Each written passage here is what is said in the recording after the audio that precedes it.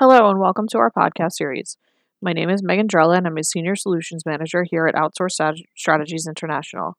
Today, we'll be discussing how to report critical care services. When reporting critical care services, physicians should document medical necessity and ensure that the patient meets the definition of critical care. Critical care medicine specialists diagnose and treat a wide variety of diseases. A multidisciplinary team approach is needed to care for critically ill patients. Though there are only 2 codes for critical care services, reporting critical care presents a challenge because of the rules and regulations involved. In fact, Medicare and commercial payers scrutinize the manner in which critical care services are billed. Documentation of medical necessity is crucial. Critical care services are the professional services provided to patients with a critical illness or injury. To report these services accurately, it is necessary to understand what constitutes critical care. Both CPT and Medicare have provided definitions of critical care. According to CPT 2017, critical care is the direct delivery by a physician or other qualified healthcare professional of medical care for a critically ill or critically injured patient. A critical illness or injury acutely impairs one or more vital organ systems such that there is high probability of imminent or life-threatening deterioration in the patient's condition.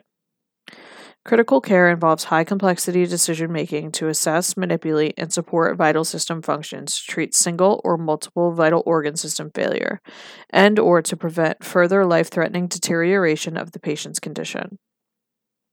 Medicare and other payers add that critical care should be medically necessary, as the failure to initiate these interventions on an urgent basis would likely result in sudden, clinically significant, or life-threatening deterioration in the patient's condition. Medical necessity is defined by Medicare as healthcare services or supplies needed to prevent, diagnose, or treat an illness, injury, condition, disease, or its symptoms, and that meet accepted standards of medicine. The documentation must clearly convey the reasons why the diagnostic and treatment decisions were made. Common conditions that require critical care are heart problems, lung problems, organ failure, brain trauma, blood infections, drug-resistant infections, and serious injuries. How can a practitioner determine what constitutes critical care? The Society of Critical Care Medicine cautions that when reporting services, physicians should ensure that the patient meets the definition of critical care. There are many instances where the patient may be in the critical care unit but does not meet the critical care criteria. For instance, a patient receiving chronic ventilation in the critical care unit may not be considered critical unless they meet the critical care definition.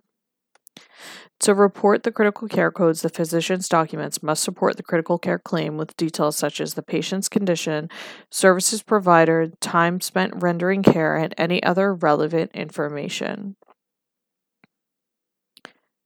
Physicians must also know when time involved with family members or other surrogate decision makers may be counted towards critical care.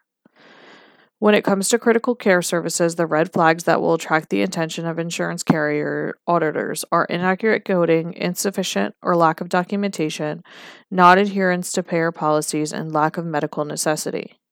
Unbundling procedures included in critical care or overuse of modifiers can also trigger an audit. The following best practices can reduce risk of payer audits. Ensure accurate and up-to-date CPT and ICD-9 codes and claims. Provide comprehensive documentation. Be familiar with Medicare and private payer rules and policies on billing and critical care services. Make sure documentation can support medical necessity for all billed services. Avoid overutilization of critical care services.